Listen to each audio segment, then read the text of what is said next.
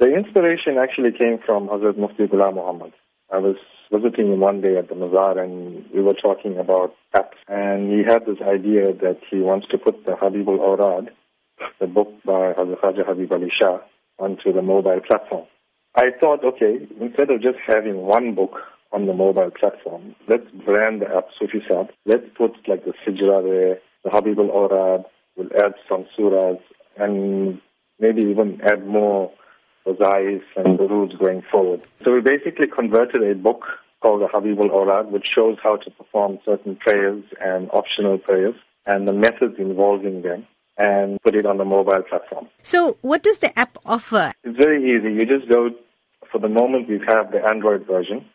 You go to the Play Store, you download the Soofie Saheb app. You won't need any data after the initial download, so you don't need to worry about finishing your data bundles and stuff like that. Once it's downloaded locally on your phone, you can use it, and it shows you how to perform, like Fajr, for example, the morning prayer, how to perform the optional prayers.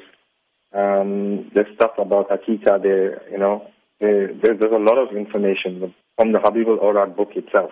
And going forward, we want to add more books on it and more hadiths, want to add more surahs. Eventually, we'd like to have the entire Quran there as well. Now, does it also include some facts about Hazrat Badsha Peer because of the universality of Badsha Peer, especially with Durban audiences? Yes, it does. We've got an entire section on Hazrat Badsha Peer and his history. We've also got a section of Hazrat Soofie Saheb and his history. And like I say, going forward, there's going to be a lot more of information that's going to be valuable to everyone. So do you have plans for any other innovative apps in future? Yes, we do. The iOS version is short-term plan. We need to get that out as soon as possible.